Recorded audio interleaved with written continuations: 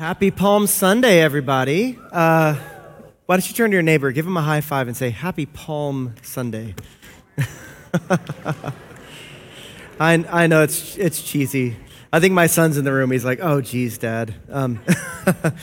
I was getting ready for Palm Sunday, and if you know me, this is a little slice into the humanness of Ryan. I thought, it'd be really cool for Palm Sunday is a shirt that had palms on it. I was like, that would be really cool. And so it got lodged in my brain, and I couldn't let it go, so I started searching. I was like, I got to find like a Palm Sunday shirt, And then I found myself on Amazon, and I found like an Amazon brand shirt, which I've never bought in my life. And I was like, hey, it's got palms on it. Great. Order. It's going to be here tomorrow. That's what happens with Amazon. And ordered the shirt, and I got it. And in the mail, and I looked at it, and I was like, well, it doesn't quite look like it looked online, but I'm like, it's probably fine. So I put it on our kitchen table. My wife came home, and she looked at it, and she said, this is the most hideous shirt I have ever seen in my life. And she said, I won't even let you try it on. It's so bad. Well, I'll just send it back for you. And I was like, wow, there's got to be a nicer way to say that, but I appreciate it. Well, duly noted. And so then we were getting ready for a garage sale. We had a garage sale, yard sale yesterday. And I was going through my shirts, and I found a button-up shirt that had palm branches on it. I was like, I had it the whole time. So I ironed it. I got all ready, put it on this morning, and I was like, I don't like it. And I took it off and put this thing on. And it's got weird little, little things on there. But why am I saying this? My shirt did not go as planned. I did not have a plan for the shirt. And as I was going through this story of the triumphal entry of Palm Sunday, I really do believe this is a story of this did not go as planned. This did not go like the disciples thought it would go. This did not go like all the people who were familiar with Jesus, how they thought that it was going to go. And this is the beginning of Holy Week. This is the very first week where we start this kind of procession. And as a staff, we were thinking about Easter this year. And again, we're doing Holy Week, and we've got our Wednesday prayer night, and Thursday we've got our dinner, which is almost full. So if you want to come, make sure you register for that today.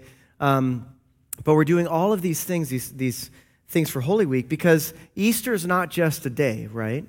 Hopefully, as followers of Jesus, we are living in the light of the resurrection every day, right? That's the hope that we have. That is the kingdom that we belong to now because of Jesus and what he did. So we're living in the hope of the resurrection all the time. But Easter, it's really a beautiful opportunity for us to put ourselves in the place of the disciples, put ourselves in the place of that moment, because this was not a plan that was hatched by man. It did not make sense to the people that were there. And we have the benefit of looking back and we go, we know what happened after the death, after the crucifixion. There was the resurrection. But people living at the time, they did not see that at all, even those that were closest to Jesus. So if you got your Bibles, turn with me to Mark 11. I'm going to be reading out of the ESV version if you're ADD like me and you really want to know what word for word what I'm reading from the ESV. Starting in verse 1. Mark 11 says this. Now when they drew near to Jerusalem, to Bethphage and Bethany at the Mount of Olives, Jesus sent two of his disciples and said to them, go into the village in front of you, and immediately as you enter it, you will find a colt tied on which no one has ever sat. Untie it and bring it. If anyone says to you, why are you doing this? Say the Lord has need of it, and we'll send it back here immediately. As a total side note, what's so funny about this is like me telling one of you, hey, could you run down to downtown Phoenix just real quick? There is a Ford Bronco. It's parked out in front of this building. Just grab it for me and bring it back here. And if anyone hassles you about it, just tell them the Lord has need of it. The Lord needs it. Like this is a crazy way to start this. But it's so beautiful. Even these little miracles that Jesus is doing, like he knows that there's this colt tied. He knows it's never been ridden. It's beautiful. And they went away and found a colt tied at a door outside of the street, and they untied it. And some of those standing there said to them, what are you doing untying the colt? And they told them what Jesus had said, and they let them go. And they brought the colt to Jesus and threw their cloaks on it, and he sat on it. And many spread their cloaks on the road, and others spread leafy branches that they had cut from the fields. And those who went before and those who followed were shouting, Hosanna! Blessed is he who comes in the name of the Lord. Blessed is the coming kingdom of our father David. Hosanna in the highest. That word Hosanna it's interesting. It really means save us now. Like you could just feel the people are going, bring some sort of redemption right now. Like we need somebody to come and set this thing right. Hosanna in the highest, like it's this place of honor. It's this place of throwing the word in the highest even means that it's from God. Like you are a king sent by God. Please save us. Please redeem us now. And this is what the crowds are saying to Jesus. What's so important is understanding the context that this leads us into. So the context right before the triumphal entry, Jesus has raised Lazarus from the dead. Word has spread about that, and that's no small thing, right? Everybody is excited. There is this kingdom sort of feeling going on, this idea that Jesus is this coming king that we've been waiting for. People, as he's praying for them to be healed, they're starting to call him Son of David. And this is a very clear phrase where they're going, you are the coming king. You will reestablish that political reign here on earth just like David did. And you're going to give us something to be proud of, something that we could sink our teeth into, something that will bring real, lasting political redemption to us. This is the fervor that's starting to build. People are being healed. Lazarus was raised from the dead. So Jesus comes in, and the triumphal entry really is this moment where he's walking in that sort of fervor of what's going on. For a little more context, let's turn to Matthew 21. So this story is in all four Gospels, which means to us there is something about this story that is very important. If you got your Bibles, Matthew 21, starting in verse 10. Says this, right after the triumphal entry. And when he entered Jerusalem, the whole city was stirred up, saying, who is this? And the crowd said, this is the prophet Jesus from Nazareth of Galilee. So you got to imagine there's a guy walking down Central, and there's a huge crowd of people following him. We all come out and we go, what is that? What's going on? You know, people are going, who is this guy? Who is this guy that everybody's following? And anybody who knows Jesus is saying, this is, and they almost get it right, the prophet Jesus from Nazareth of Galilee. Starting in verse 12, it says this, and then Jesus entered the temple, and he drove out all who sold and bought in the temple. And he overturned the tables of the money changers and the seats of those who sold pigeons. He said to them, it is written, my house shall be called a house of prayer, but you make it a den of robbers. Just a little side note on this. So there's festivals going on. There are Jewish festivals happening in Jerusalem. So not only is Jesus coming into Jerusalem, he's coming into Jerusalem while there are a ton of people there from various regions, various areas that speak different languages, who have different money. So they're all coming together. And in the temple, they're coming to bring their offering. Right? They're coming to atone for sin. So there are people that are selling pigeons, and then there are money changers that are there. So I want you to imagine if we as a staff, we stood out in front of Living Streams, we said, hey, welcome to Living Streams. To worship, you have to bring an offering that you got to buy over there. And you go, oh, okay, great. But the problem is we're selling it in pesos, so you've got to go exchange your money over there before you come in. And so everyone's going, oh, okay. And there's two steps here that are ripping people off. There are money changers that are giving them a very bad exchange for their money. And then they're buying pigeons that are coming in. And Jesus comes in, just like we were talking about in Galatians, he comes in with that righteous anger, that active goodness that's in the fruit of the Spirit. It's this active goodness that Jesus comes in and he starts flipping tables because he says, this is not the heart of my Father. This should be a house of prayer, and you're turning it into a den of thieves. You're ripping people off. You're trying to get rich off of the atonement for their sins, and that is not right. And Jesus is cleaning house. Pick it up in verse 14. Then he says this, and the blind and the lame came to him in the temple, and he healed them. But when the chief priests and the scribes saw the wonderful things that he did, and the children crying out in the temple, "Hosanna to the Son of David," they were indignant.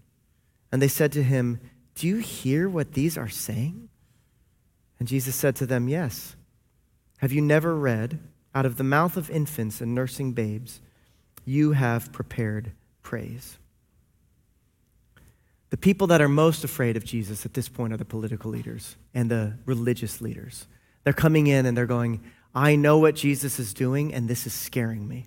And it doesn't matter that Jesus is preaching and that he's healing people right in front of the eyes of the Pharisees. Their hearts are hardened to that, and they're going, "Do you see what's going on?" There is a political fervor that's being built around Jesus, and they are nervous.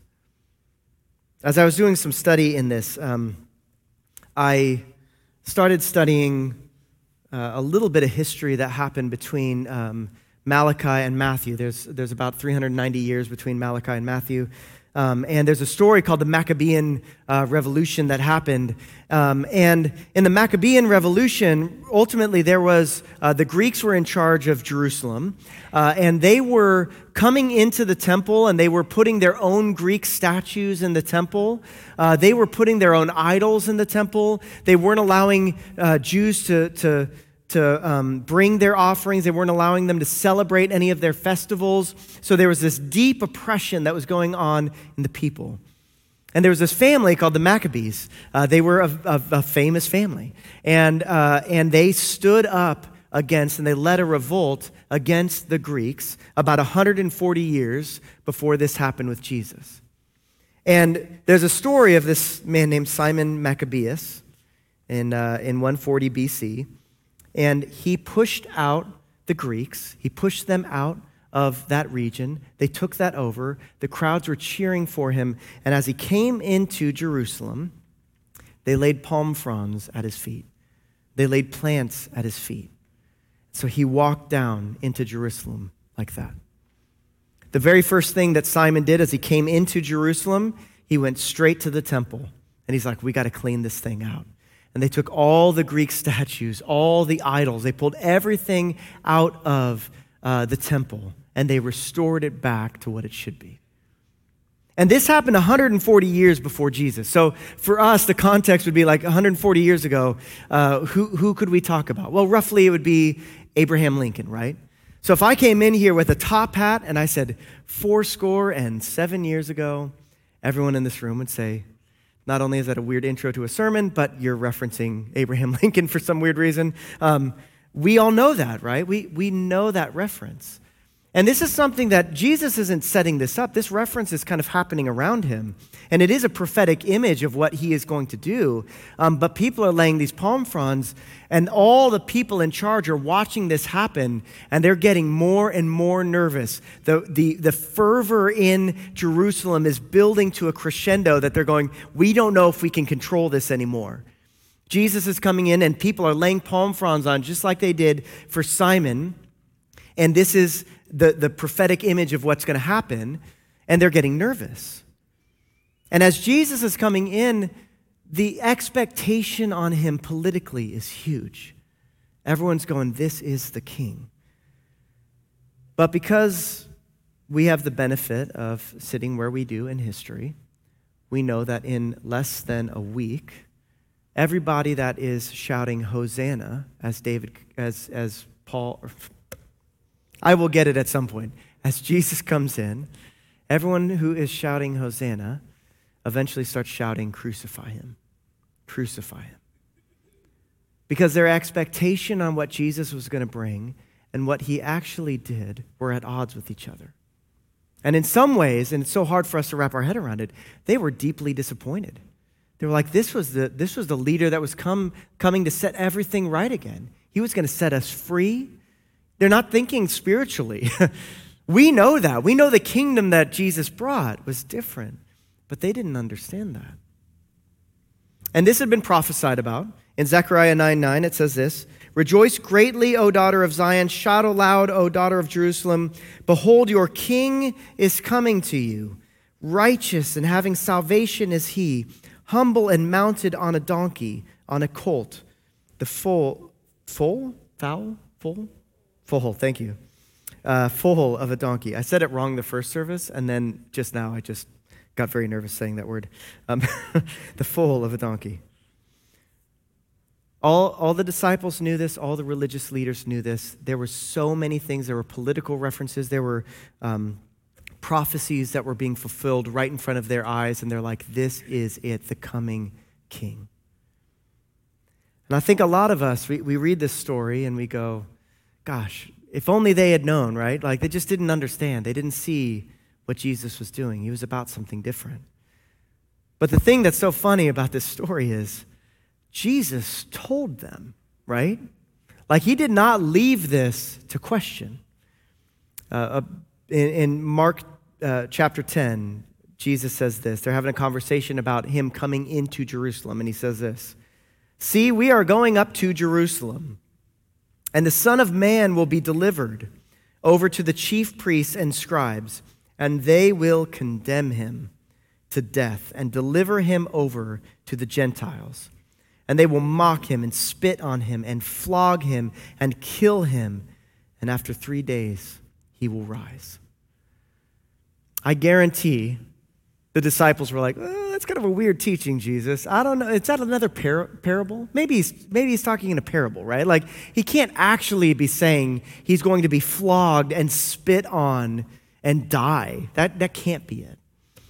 James and John, immediately after this verse, they come to Jesus and they go, hey, so when you become king, can we sit at your right and left hand? Is that cool? Like, can we have a big part in your cabinet, when you come into power? Like, they've completely missed it. And you could sense Jesus is like, I just told you. I was just so clear. Like, I am about to go die a humiliating death. And then I'm going to defeat it and be raised 3 days later. And you're asking me, can I sit at your right and left hand? And he's going, you don't get it. You don't understand. I'm bringing a different kingdom. I think a lot of us, we're prone to assess our situation with our eyes. We're prone to look at the world around us and go, well, this is it, This is what's going on politically. This is what's going on in the world. I've got my head wrapped around it. I understand it. We set an expectation, whether we know it or not, on what God is going to do. Well, God's logically going to do this and this, right? Clearly, God's going to do this and this before we get to that point, right? And time again, the last few years, we've woken up going, ooh, wow, that seems bad. Wow, that's a pretty big disappointment. Didn't think that would happen in my lifetime. Some of us are kind of numb from it, right? We get so many of them. We're like, I don't even know. Like, there's so many things changing in the world. And I've said this so many times, but it's so important for us right now. If we are weaving the peace in our life to what's going on in the world around us, we're going to be really lacking in peace, right? If we are sinking our hope into this world getting better and nicer and more unified, we're going to be very disappointed. Because much like the disciples, Jesus has told us stuff too. Jesus said, we're going to go through persecution. He said, the world won't understand us. The world is persecuting us because they're persecuting him. He's told us that the world is not going to be a beautiful, peaceful place all the time. And he spoke very clearly about wars and rumors of wars. And, whenever we're sitting in front of officials and we got to talk about our faith, this was not another parable. Jesus was telling us, you have to be ready for that. You have to be prepared for that. And a lot of us are hoping, well, hopefully it doesn't get to that. And I hear you. There's a lot of me that says, I hope it doesn't get to that either. But when our hope is anchored into the kingdom of God, when our hope is anchored into what Jesus brought, it's a different kingdom. And we don't have to have fear. Jesus said, fear not. When you hear about all this stuff, do not be afraid. Not because you're trying to stuff it and hide it and just ignore it. It's because you could see what's going on in the world and you go, that's okay, I belong to a different kingdom. No problem. I expect things to get bad. I've been prepared for that. I've been ready for it. And I want to tell people about Jesus in the midst of it. This is what Jesus has been trying to tell us. And when you read this story, you go, well, it's easy to poke fun at the disciples. Well, they didn't believe Jesus when he told them that he was going to die. Well, some of us maybe aren't believing Jesus and the things that he told us to be ready for too. And we have to be ready. We got to know that what he wants is greater than what we want. His plans are greater than our plans. And I know that makes like a really great like applause line for us on a Sunday morning, but it's true. He has better plans than you do for the world. He's got better plans than I do for the world.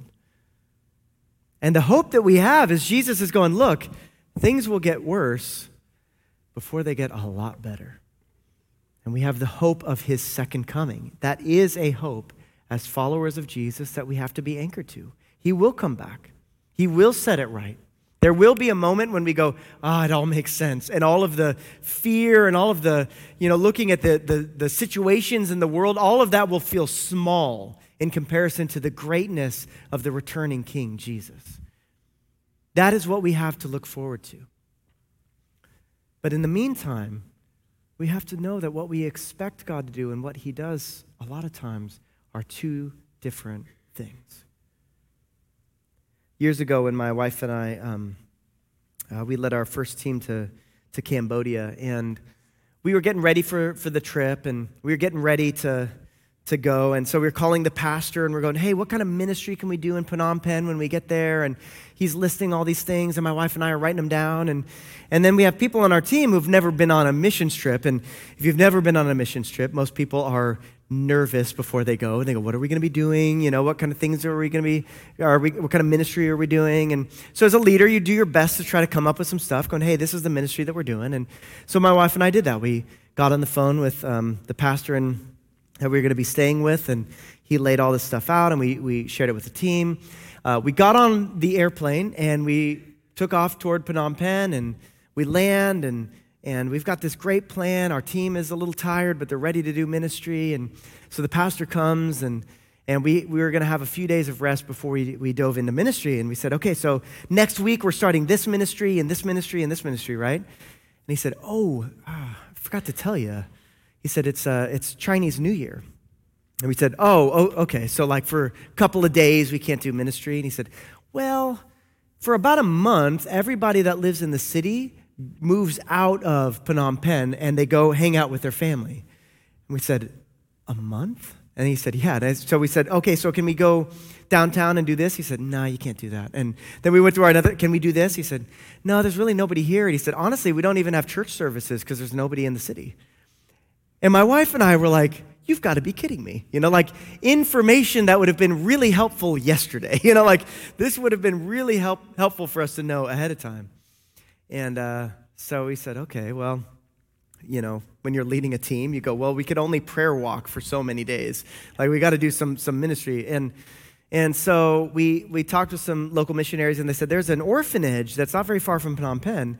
And they said it's about a 40-minute boat ride up the Mekong. And they said, it's been really special ministry for us. We'd really recommend it. And we said, okay. So get our team together, and we show up at this orphanage, and it's an older couple that started it. They're a couple in their 60s in Australia, and they felt the Lord say, I want you to move to the middle of nowhere in Cambodia and start this orphanage. And they just said, okay. And they were an amazing couple, really faith-filled couple, and we showed up at their orphanage, and just a room with just a wood floor, like bamboo wood, not like we have with engineered hardwood bamboo. No, it's like sheets of bamboo, no windows, nothing. And we walk in, and I'll never forget walking into that room, and there's a boy that's playing guitar. He had busted a string, I don't know how long ago, so he had 5 strings, and he was doing the best with it, and he didn't seem to miss the 6th string, and he was strumming and singing worship songs, and there were all these kids, right when we came in, that were just on their knees, just weeping and worshiping and singing so loud. And I walked in and I thought, gosh, I thought I worshiped and I had no idea what real devotion to Jesus looked like until I saw that room. And there were kids in there. There's one kid in particular, he had scars all over his face, and he was probably about 10 or 11 at this point, but his mom had AIDS, and she dropped him off at the orphanage. She just left him literally at the doorstep of the orphanage, and she said, I'm dying soon. Hopefully you could take care of my son, but he has AIDS too, so I don't know how long he's going to last. And this couple just lovingly every night took care of this baby. And they told us, they said, we thought we were just going to comfort him before he died, so they're caring for this baby. And they've been praying for him and singing over him and all these things. And then one day he acted kind of hungry, and they gave him a little bit of food. And then the next day he was even more hungry, and they gave him a little more food. And then soon they started to realize the sores on his face were starting to get healed up. They were scabbing over, and they looked like they were getting better. And they told us, they said, we don't know when it happened, but at some point we realized this kid does not have AIDS anymore. Like clearly he had AIDS when he came in, but he doesn't anymore. And that little boy was standing there worshiping. They told us that story, and then I saw him, and I was like, I don't know what theological framework to put that in, but I just know the Lord is here, and he's doing amazing things. And my wife and I felt so humbled. We were going, what can we do here? You guys are amazing. You guys are doing such amazing kingdom work. What can we possibly do? And he said, well, what do you know how to do? And there was a guy on our team. He said, well, I used to wrestle in high school. And he's like, great, teach them that, And we're like, are you sure? That seems not very spiritual to teach wrestling, And he's like, no, it's great. They're going to love it, And my wife, she was an elementary school teacher. She's like, I'll teach, some art projects. They're like, great, that's awesome. I taught guitar. We had somebody on our team that was a mechanic, so he taught kind of fixing up engines. And we just did what we knew. We just kind of taught them what we knew. And along the way, we realized, how much that they had taught us. And I'll never forget when we left that ministry. It was probably about a month later or so. And as we were driving away, the kids knew it was our last day, and they all came out just crying. They were all just crying. And a few of them were reaching out to us, and we were driving away, and we're all just crying. And I remember just feeling Lord, thank you that you had a better plan than I did. Because if my wife and I executed all the stuff that we had planned, it would have been good. It would have been good ministry. But I wouldn't have been telling you about it right now. It would have been some work that we thought was good, but the Lord had something so different for us and so much better, something that I'll never forget. And as I was praying for us today, there was a couple of different people that the Lord had put on my heart. And let's all stand up. Let's all stand. We're going to sing in just a minute. We're going to worship in just a minute. But I thought as I was talking about this, the change of plans that the Lord often brings to us, the thing that doesn't look like we thought it was going to look. I felt like the Lord was telling me that there are some people here that are deeply disappointed. And maybe they're getting a little disillusioned in what the Lord's doing. Maybe you come here this morning and you're really disappointed. You're like, I thought life was going to look like this, and this happened. I want to really encourage you to come forward for prayer, because this is what church is about, right? Church is not a place where you come and you just sing all your favorite songs and hear a compelling sermon and then you go home. That is not what church is. Church is that place where you come and you confess your sin to one another. You bear each other's burdens. It's something that strengthens you for the rest of the week to keep following Jesus. And if you came here this morning feeling a big weight of disappointment, I want to encourage you to come forward. The Lord, I think, wants to reveal something to you. And we've had some people this morning already come forward. We've actually had a couple people I know of for sure that prayed to accept Jesus this morning already. And yeah, it's awesome. I mean, just so you guys know too, it's happening all over the country, and it's happening at Living Streams too. We're seeing people give their life to Jesus, and it's awesome. And that's the Holy Spirit's job, not our job, right? And the fruit of what God's doing has been so incredible. So the first person is somebody maybe who's very deeply disappointed in what's going on. Please come forward for prayer. The second person is what we would call the prodigal. And I was asking the Lord, okay, what kind of prodigals? And he said, I felt in particular that there were some people in this room that followed Jesus real strong for a while. Maybe you did in your youth, maybe you did in college, and then for whatever reason just walked away from the Lord. And this morning you're feeling just racked with guilt. You're feeling like, man, I got to clean up before I come back to the Lord. And I want to tell you, you don't need to do that this morning. The prodigal son messed up a lot, and he rehearsed all the things he was going to tell the father to go, look at all these things I'm doing. I'm so sorry. I'm coming back. And before he said a word, the father interrupted him and hugged him, put a robe on him, put a ring on him, gave him a place of honor. If that's you, if you feel like this morning you've been walking away from the Lord and you want to come back, today's a really good day to do that. You don't need to clean up. You don't need everything perfect. But our prayer team would love to pray with you. So if that's you, please come forward for prayer during the next song. Let's pray.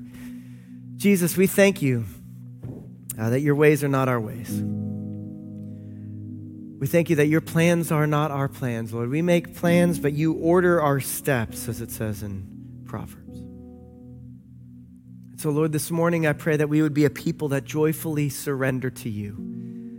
Maybe we're walking through some stuff that is confusing and we don't understand. Right now, we just choose to rest our hope on you. Lord, maybe we're looking at the news and we're looking at the world and we're finding ourselves in a spiral of stress and angst and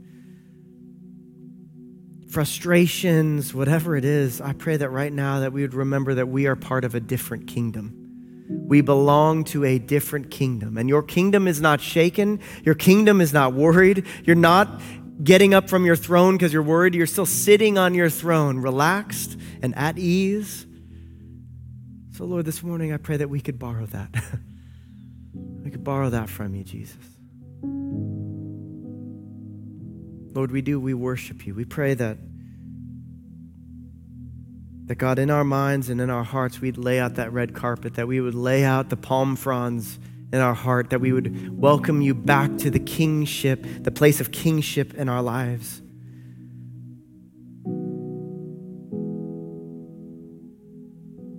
Lord, forgive us for putting anything on the throne of our heart but you, Lord. Right now, we just confess that you are Lord. You're King over our hearts, Jesus. We trust you in the season of uncertainty. We trust you in the season that seems like, in some ways, it keeps getting darker. But Lord, the light of your salvation shines ever brighter. So Lord, I pray that we would see that so much more clearly than we see the schemes of the enemy. And the cross and the resurrection is great remembrance that, Lord, the thing that the enemy meant for evil, you turned to good. The moment that the enemy thought he had won when you were dead and humiliated, you came around and that was actually the vehicle for salvation. Because your plan is better. And we get to live in the light of that resurrection because of it. Thank you, Jesus. We worship you and we praise you in Jesus' name. Amen. Amen. Let's sing.